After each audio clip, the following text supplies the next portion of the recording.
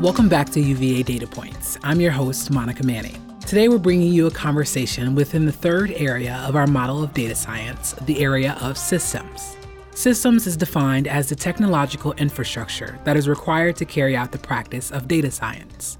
Often associated with data engineering or machine learning engineering, the area of systems is concerned with both the hardware and software that supports data science. You'll get a more detailed description of systems at the start of the conversation, so we'll leave it there for now.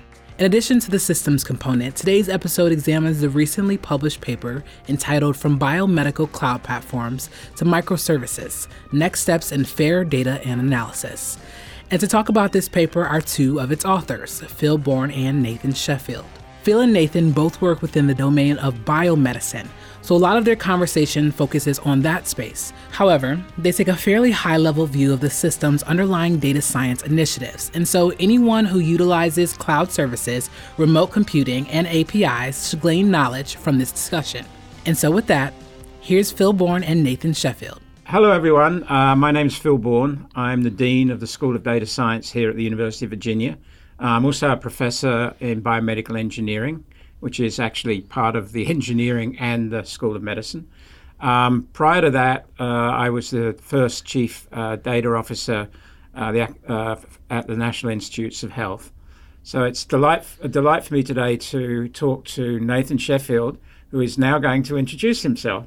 Hi, I'm Nathan Sheffield. I'm an associate professor here at the University of Virginia.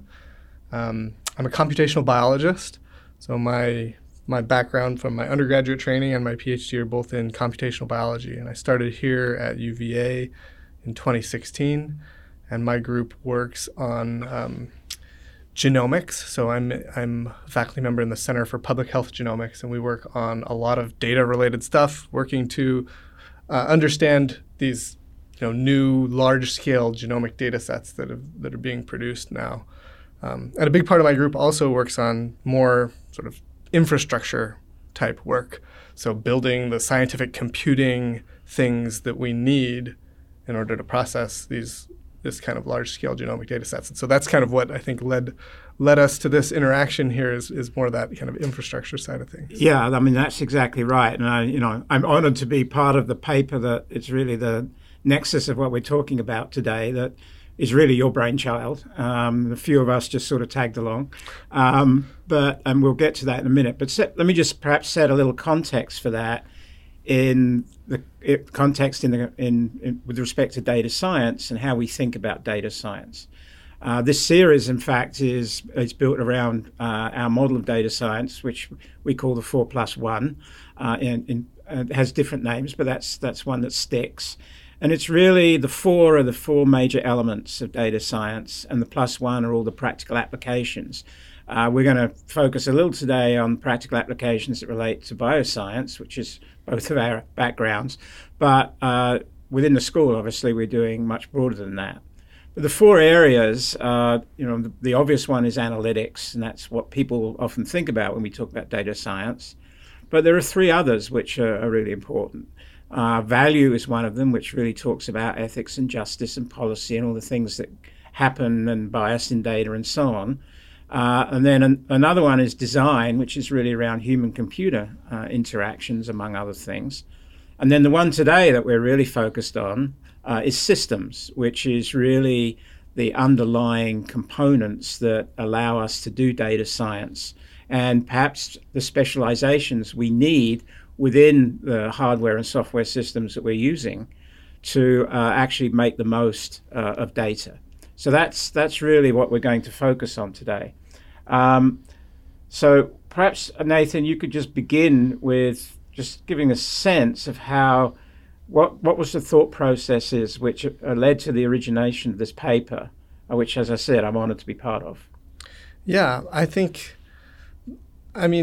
the sort of ideas came out of just my experience dealing with, speaking of systems, dealing with the systems of how research computing is happening, now in biomedical, areas. And it's really a dynamic area right now. Things are changing really rapidly over the last 5 years, 10 years. mean, if you think about how research computing happened 15 years ago versus 10 years ago, 5 years ago today, it's not the same. Stuff's different. And so that's part of, I think, what motivated this is that as I'm trying to just get things done and trying to grapple with how do I find, where should I run my compute jobs? Where should I get the data that I need? And how can I make those things fit? As the amount of data has increased, it's leading to new challenges. So that's sort of the nexus of it. It's dealing with those challenges and trying to find ways to solve these things, which I think a lot of people are doing. So, no one can see me, thank goodness, but I've been around this business for a long time, and I guess what I'm always struck by is the sort of the expansion and contraction in a way that relates to centralization versus distributed computing environments. And we've gone through various phases of that. I started when there was just a few big mainframes, and then with the advent of the mini computer, that changed things to some degree, and then the advent of workstations and PCs and changed it again. But at the same time, there was certain centralization of efforts, particularly as it related to data and other things. And then it's kind of gone back and forward to some degree.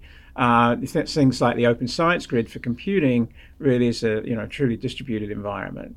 And then you have things like, which obviously in a way that sort of is I wouldn't say the counter to what you're about to describe to us, but it is a piece of it, and that is cloud computing, which really is in some senses, in principle at least, is neither centralized or distributed. It's just there.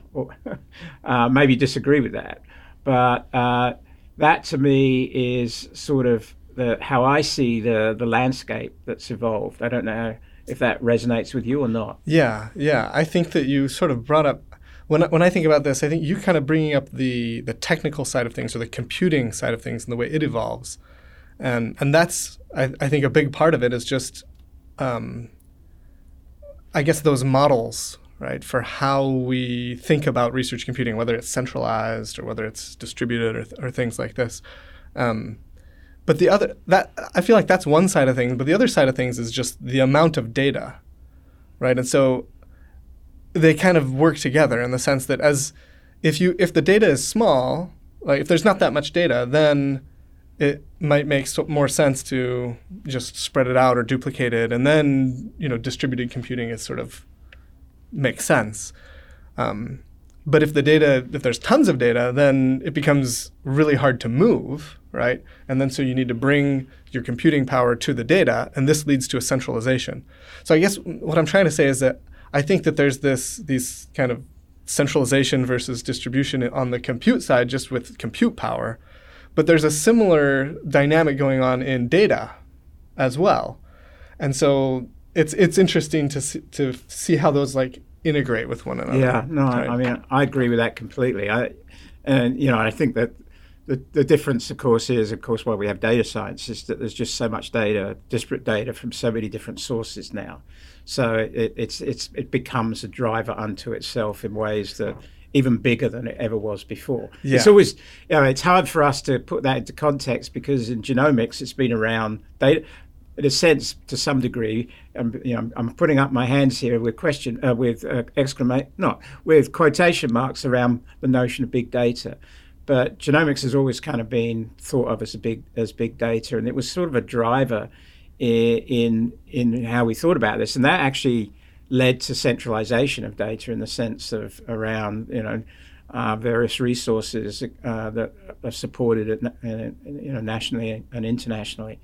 So that's all interesting. And then the cloud came along. When I was at NIH, and this is a segue into your work basically, is that we pushed a lot on this idea of the commons, which you have interestingly to some degree pushed back on, and which is great because it turns out that three of the authors of the paper were all people who pushed the commons, but we were all happy to be part of the discussion that you're going to lead in a second. But just to the original concept. And I'll then ask you why you think it's not correct or it needs modification, was the idea of the commons was really this sort of simple idea that because of cloud services, you have this, this data would essentially be ubiquitous, and the idea, as would be the ability to compute on it. And so the idea was that it would all be done essentially in one place that was essentially unknown to you. And after you computed something in the commons, the output of that would potentially also be in the commons. And so it would become this kind of catch-all for the various kinds of computation and problems you were trying to solve. But what you point out in this paper, which we have to agree with, is not really how it worked out. So maybe that's a sort of lead you into what you think did happen and where you see what your work as described in this paper fits in. Yeah. So when you use the word commons, in the paper we also use this word platform. And these words are kind of, I think, a little bit nebulous and not necessarily, maybe there's sometimes synonyms, sometimes there's subtle differences, but basically describing the idea of some kind of a compute environment where there's data resources and there's computing resources and there's specific tools, specific software. And so you can go there and do something, right? Do some compute on this data. So I guess they're commons or they're platforms, and maybe there's some subtle differences between those two concepts. I would just say that, I don't personally, perhaps there are, but I'm not smart enough to see what they are. But, I think that the difference is that there's platforms and then there's sort of pipes. And the pipes are like silos of computation. The idea of platforms is that they're more ubiquitous than that. They're essentially cover more ground, whether it be in data or the ability to compute, than you would otherwise have. And I think what you point out is, in reality, that's not what's happened. Yeah. Well, yeah. So getting on, I guess, to try to answer that question, I feel like the idea behind creating commons really is a good idea. It's that the data, there's so much data now that we can't possibly distribute it. So if we have it all in one place and then allow people to come, that solves a lot of problems. It solves the problem of distributing these huge data sets that are hard to distribute. It also solves problems of reproducibility because we can sort of control this environment. It makes it simpler. People don't have to run their own infrastructure. So I think all these are great motivations, and I think this is what has motivated a huge investment in these kinds of environments. But then now getting to, I think, where you're going with this, the issue is that there can't really be just one because there's too many different needs that people have, and people will always need to integrate across commons, right? And so that makes it actually more challenging in the end because you end up building these sort of individual, they almost become silos in and of themselves. And it's just, and what we argue in the papers is kind of an emergent property of a system where a lot of people are working on commons or working on these kinds of platforms because they start to become inward focused. They start to become focused on developing new features because they want to attract users. They want to increase the amount of data that they provide to increase their value. And so the focus is really on making that resource as valuable as possible.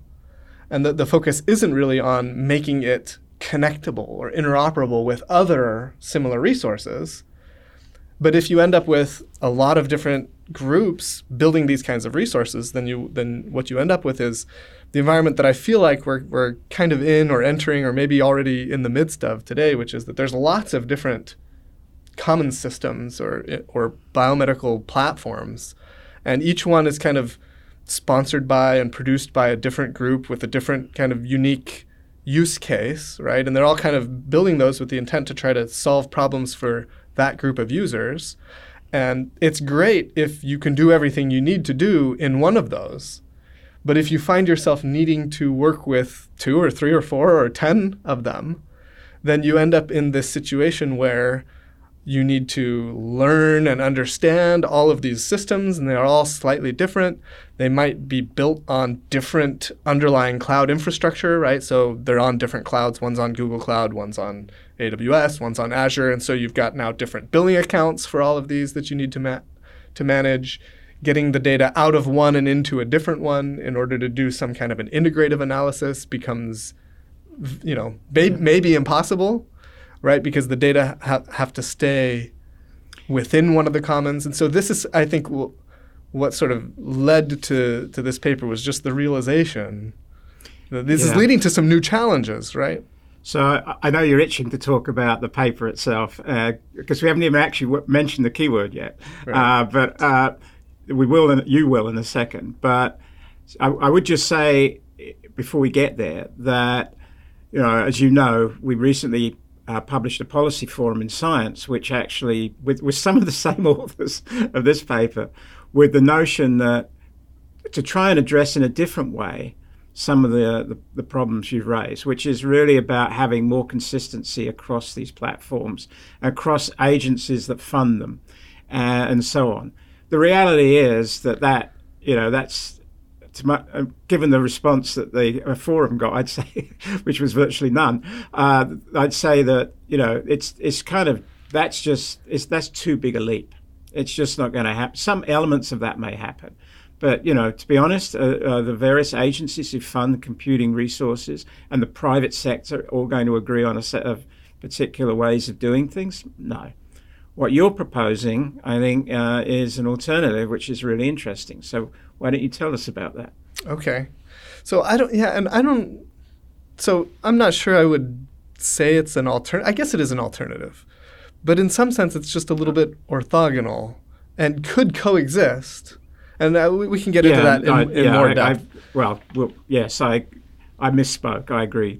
And we'll get to that. We'll get to that. So go ahead. Yeah, but I guess the point here is that we want to talk about microservices and how microservices could potentially be, in some ways, I guess, an antidote to some of the challenges that we just talked about. So maybe we can just talk a little about what we mean by microservices. Right. So I like to just, when defining microservices, look back to the word itself, microservices, and try to figure out what it means just from that. And so what we're really talking about is there's two components, the micro component and the services component, right? And by micro, we just mean something very small. So in contrast to, a commons or a platform, a biomedical cloud platform, which might be trying to do lots of different things, right? Provide compute, provide big useful data sets, provide software, workflows that are actually installed, and you can come and run stuff, and you can analyze, and you can do everything there. A microservice is kind of on the other end of the spectrum in that it's trying not to do a lot of things. It's trying to do just one thing, one very simple thing, right? That's the micro part. And then the service part is bringing to mind the idea of something that's not running locally, something that's not sort of me doing it. It's something provided by someone else. So it sort of invokes this idea of something happening remotely, or it might not even be remotely. I mean, it might be like local on my computer, but it's a different instance that's handling that. So taken together, I think of a microservice as a small task that can be run, by something else and sort of used by me and called by me. And so there's some interface there that's allowing me to interact with it. So often this is happening over some kind of an API. So I might be able to execute some kind of a remote procedure or retrieve some data from some remote service, from some remote server somewhere. And it's just not going to do anything huge. It's going to just do something simple. Yeah. Actually, the analogy you draw in the paper, which I like a lot because I've been around long enough to be, I wouldn't say at the beginning of the Unix revolution, but pretty close to it. And that, I just remember, there are elements in microservices in sort of the small and simple components that make up a Unix system beyond the kernel. And I think there's an analogy there. And I just remember actually being involved in writing books around Unix. There was a great book that was like Unix one-liners, which was actually this idea of piping together a whole series of very simple components to make a very powerful application, essentially, all in one line, one command line in a Unix system. So, I that's kind of the analogy that I draw in my head. I don't know if you, I think you see it that way. Yeah, no, exactly. I think we even quoted in this paper from an early book about Unix, about how the power of a system comes more from the relationships among programs than from the programs themselves. Many Unix programs do quite trivial tasks in isolation, but combined with other programs become general and useful tools. And from my perspective, that Unix philosophy is part of the enduring legacy of Unix. Like, that's why it's still here, however many 5 decades later, operating in much the same way as it was. I mean, things have evolved, of course, but like the ecosystem is the same, right? The philosophy is the same. The philosophy is the same, and that is the philosophy of microservices. It's just it's kind of a rediscovery. I don't know if rediscovery is right, renewal of that philosophy, just in a different framework. Instead of on the command line, where the connection is the pipe, right? That can take the output of one of these, independently trivial tools, but when we pipe things together and we can build an ecosystem. The microservices, we're now doing this sort of with web. So the web, like HTTP, these kind of protocols are like the pipes, right? That are connecting microservices.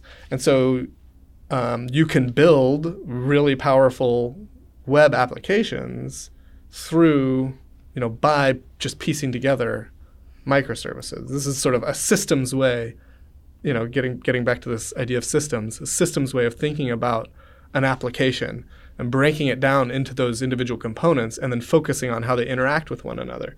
I think part of the value that you get from that is a reusability, right? Because if you just design an application that doesn't follow that philosophy, then the components of that application can't be then reused for other applications, right? But if you design an application out of small components that independently do something that is sort of well-defined, then that component can now be reused in another application. And so it makes building applications and interoperability across applications much simpler. Yeah. You mentioned, we're talking about the application piece here, which is really the compute piece. But earlier you also mentioned how data fits into this system, into the ecosystem. So, and you have some interesting ideas in the paper for how we think about data as well. So do you want to elaborate on that aspect of it? Yeah, that's an interesting comment. I think maybe to pose that question in another way, how do microservices relate to data, right? Yeah. And so I think that you can kind of think of data similarly to what we were just describing. Sometimes we think of data as like this giant blob that lives somewhere, right? And we can go and maybe download that giant blob and then analyze it. And so maybe that's sort of like the monolithic approach to data. But an alternative way to look at it would be, could we index that data in some way make it possible to just, grab small pieces of it, right? So kind of like, I don't know, micro data, if that really makes sense, but that's sort of the idea, right? So without losing the context of the larger data. Yeah, well, and it depends on your use case, right? So for some use cases, you might need 100% of everything. And if you do, then, well, there's not much you can do about that. You got to have all the data. But actually, I think there's a lot of use cases for which we don't actually need all the data. What we want is either, specific pieces of data. So we call those data slices in this paper. So that might just be like specific rows in your table. And it might even be, a lot of rows, but it's not all the rows, right? And the more general and the bigger the data become, then the more likely it is that your use case only needs a subset, only needs certain rows in that matrix, say, for example. Or the other way that we can think about, I guess, retrieving the data in, smaller bits is through looking at summaries of the data. And so, like, for a lot of use cases, well, we don't necessarily need all the underlying raw data, right? What we really want is some kind of a processed version of it. So in the paper, we talk about this kind of funnel model of data where you have raw data that's very large, and then you might have some processed data that's still kind of large but not that large, and then you might have like summary level data that's very small. And so there's somewhere along that spectrum that the data becomes small, and for some tasks that might be enough. So the challenge becomes, how much data do I actually need? And how can we process the data and then make it available through microservices, right? Like through small function calls that just retrieve either subsets of the raw data or subsets of summarized versions of the data, right? And I think if we can do that, then we sort of view data almost the same way we view an application, where through access to whatever little chunks we need, we might be able to come up with increased interoperability, right, on the data side of things. I mean, it's interesting, too, from the point of view of another aspect of how we think about systems within the School of Data Science is in aspects around security as it relates to data and the applications that run on that data. So in data slicing, in the way you're describing, it can actually also address some of the cybersecurity issues and the privacy issues by only allowing those rows that don't necessarily, for example, just making it very simple, that actually identify a patient, for example, in a system. Yeah. So I can certainly see merits in that. Yeah, and this actually, the data security, I think, is a really interesting point, because this is another, I think, motivation for the sort of commons environments, is that if the data is controlled access, then having it in a centralized location, right, and making people come there to analyze it allows us to control it better. So that's sort of, I see that motivation for building platforms. And so somebody might argue, well, if you're allowing the data to leave, then you're no longer controlling it, right? And so there's some truth to that. But I guess the sort of counterpoint to that is that with microservices, through some of these modern authentication frameworks like OAuth 2, you can really nicely, authenticate and authorize people to certain pieces of data, right, like you say. And so you can allow data to move while still controlling access to it.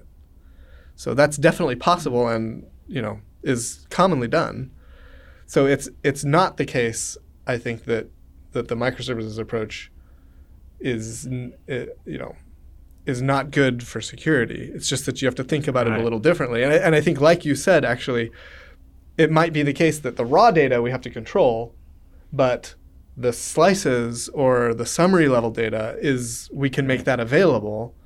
And so if you just put it all on a cloud platform and say everybody using anything always has to come here, then you lose the ability for making publicly available some version of your data, right, that's going to encourage use of that data. Right? There's always some summary level that could be publicly available. And that's absolutely critical to data scientists to have access to the data. Right. So, it works. So, are there, this is in some ways still quite formative. Would you say, do you have applications already that you would point to that from your mind are either representative of microservices or close? Yeah, sure. I think there's a lot. Here's like a simple example. We could create a service that, if you could look up information about a gene, say. So, let's say there's, a doctor or a genetic counselor that gets back a report from a patient who's come in and done some kind of genomic analysis, and there's some list of mutations and identify some gene, and the counselor or even a patient wants to learn more about that gene. So a microservice could just take as input a gene and could sort of look up some kind of data, information about that gene. So maybe at the more abstract level, it's sort of a doctor looking up information about this gene, right? It's a simple lookup system. Something like you'd type that into Google or whatever, but underlying those is actually some kind of a service running that people can then build tools on top of, right? You reminded me of, I haven't been tracking it recently, but there was this notion of beacons where that came out of the GA4GH, the Global Alliance for that's Genome right. Health. Yeah, I'm not super familiar with those. But it was basically the idea that that people had all this human genetic variant information, and you couldn't access that information for privacy reasons, but you could make a service call to actually determine what a particular base call was at a certain point in the chromosome. Yeah. And you could do that across multiple resources. So you could build up a picture of the level of variation in that particular position across human population.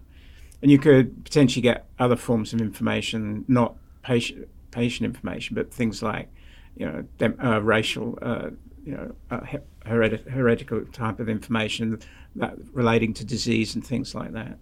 So, I mean, I hadn't thought about it before, but that to me is, and that was quite successful. There was an instance where if there was a paper that came out which showed if you actually went to a single source and you actually queried that resource enough times, you could actually identify individuals within that resource. So that there's always one always has to. That's what we teach in data science.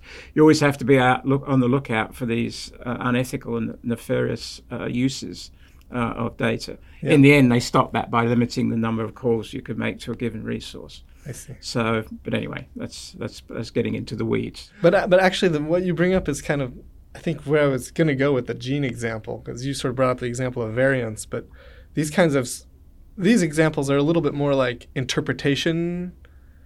But you could imagine similar kinds of things that a pipeline uses. So we run some analysis and we identify some genes that are of interest in this analysis, and we look up for those genes where their location is on the genome, say, right? So these are simple things that kind of thing you could easily just download gene annotations and look it up that way. But it's also something that it's the kind of thing that you could have a service that just handled that, right? And then all different kinds of tools that needed to say, look up locations of a gene, they can use this service. And these kinds of services actually already exist for basic things like this.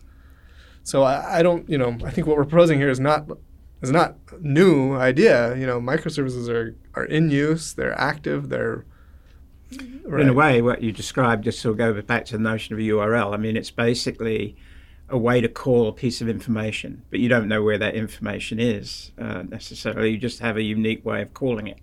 Are there other aspects of this particular paper on microservices that we haven't covered that you think are important? I think maybe one thing that we could talk a little bit about is the relationship between how microservices might fit into this ecosystem that we're talking about, where there's lots of, investment in commons environments and cloud platforms. So we talked a little bit about that.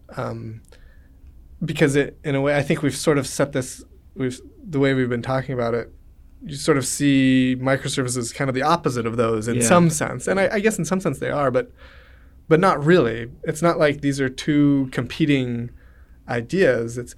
In another way, you could view microservices as the foundation of cloud platforms or of commons systems. There's lots of ways to build this kind of commons environment. And so maybe one of the questions is just how do we build it? Because you can, and people do, build a commons environment completely out of microservices. And if those microservices are also kind of made available externally, right, and are reusable and can be used for other things, then other platforms it will be much easier to integrate them, right? You suddenly made me think of an app store, that you've got all of these simple they're not all simple, but applications that are available from one place, and you can go and choose one. And then you actually have to download it and run it. But if you were running it within that environment, that commons environment, that as opposed to taking it away and running it strikes me as the same kind of thing. You just have to have the ability to resolve and find the microservice that you want. Yeah. The nice thing about that is that if people are sharing components like that, then whatever features are that rely on those components will kind of inherently work together then. And so in this sense, microservices aren't the opposite of platforms. I mean, in fact, they're just an alternative way to implement the goal of the platforms, right? But in a way that would encourage rather than make difficult, right, the communication across platforms. Yeah. So I really set the stage badly for that in the beginning, but I've come around completely to the point of view that you just explained, and hopefully this is really useful to our students and others who are thinking about systems as it relates to what goes on in data science. So Nathan, what do you think would be the disadvantages of microservices? The big, I think, maybe argument against using microservices is the potential lack of stability. Because the problem with us, I mean, the nice thing about a kind of monolithic thing where you control everything, right, is that you control everything, and so you can make sure it all works.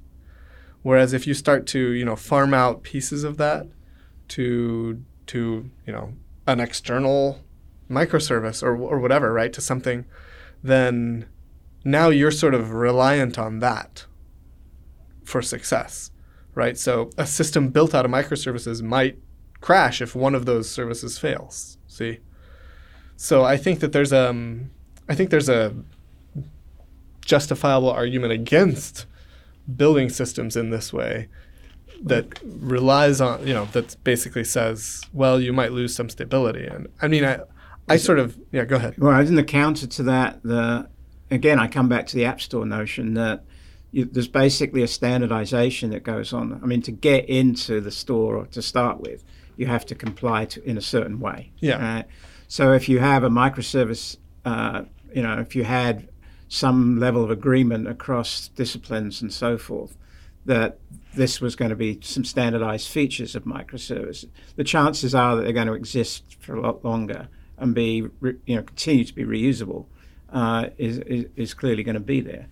Yeah. I think another way to think about that is like you kind of have to see who's providing the service. Like if it's got some like vetting, basically, then I mean I think essentially what you're saying is we just have to make sure that the links stay active. Like, right? Yeah. I think as long as that's sort of the point, I guess. As long as you do that, then I think you solve that major problem. But I think it is a reasonable challenge. So, if we're proposing a system where whoever wants to just goes out there and launch your tool as a microservice, and then if other people start to rely on that, then I mean you're well aware of the state of a lot of bioinformatics software. Dead in the water. Well, yeah, it's just like the way it's developed, and people move on. And you made me think about you can never get away with these things without talking about incentives, and the incentive for putting something in the App Store is quite often financial, but the incentive for creating a microservice, say in genomics or in more generally in biomedicine, ultimately you can measure the usage of that microservice, and if that was credited appropriately, and that's to say we're not really doing a good enough job with software in accreditation right now, or in crediting the authors. But that's starting to change, and then this is kind of a whole new world order. It's sort of like a micro credit potentially. Yeah. But that's I mean, you bring up a really good point, and I think that's part of what's driven investment in more self-contained systems is that it's a lot easier to kind of sell something that's big and does lots of things, and now a lot of people want to use it, and now I can get funding for it. Whereas if you're working on like just something that does just this very small thing, people might, you don't get the credit. You don't get the reviewers aren't interested in that. Nobody's heard of it. So there's a social aspect here. Yeah. Like, so you bring up, I think, a good point, which is how would you incentivize microservices? So that's another challenge, I think. Yeah. Well, I think it's all tied into how we think about the scholarly output, or whatever output it is in academia. It's really scholarly output. That's no longer just papers. It's clearly good data sets. It's software. It's protocols. It's workflows. It's a whole variety of things that I would say that in the School of Data Science we are pretty adamant on recognizing those as important scholarly products, up there with papers and other things. So that, but it's a cultural shift. Yeah, and it's harder to count those things, right? Yeah. So. Yes, the metrics for it and the evaluation of it are still very problematic. Oh, this has been fascinating. So congratulations again on the paper. It's clearly, Thank you. I think we've come around to the notion that microservices and platforms and commonses and clouds. That's all part of a system-wide ecosystem. The winners and losers are yet to be established. But clearly, as you pointed out right in the beginning, the environments are changing. They're changing rapidly. And I think data scientists really need to keep up with those changes and be prepared to take the maximum advantage. So Nathan Sheffield, thank you very much for speaking with us today. Yeah, thank you. Thanks for the invitation. Great. Thanks for the your contributions to the paper, and also thanks for the invitation to chat about it for a few minutes here. All right. Thank you. Bye-bye. Thanks for checking out this week's episode. We have a link to the paper Nathan and Phil discussed in the show notes. We'll be back on December 1st with a conversation in the area of analytics, but keep an eye out for a bonus episode in the meantime. If you'd like to learn more about the UVA School of Data Science, visit us at datascience.virginia.edu. And if you'd like to contact us, send us an email at uvadatapoints@virginia.edu. We'll see you next time.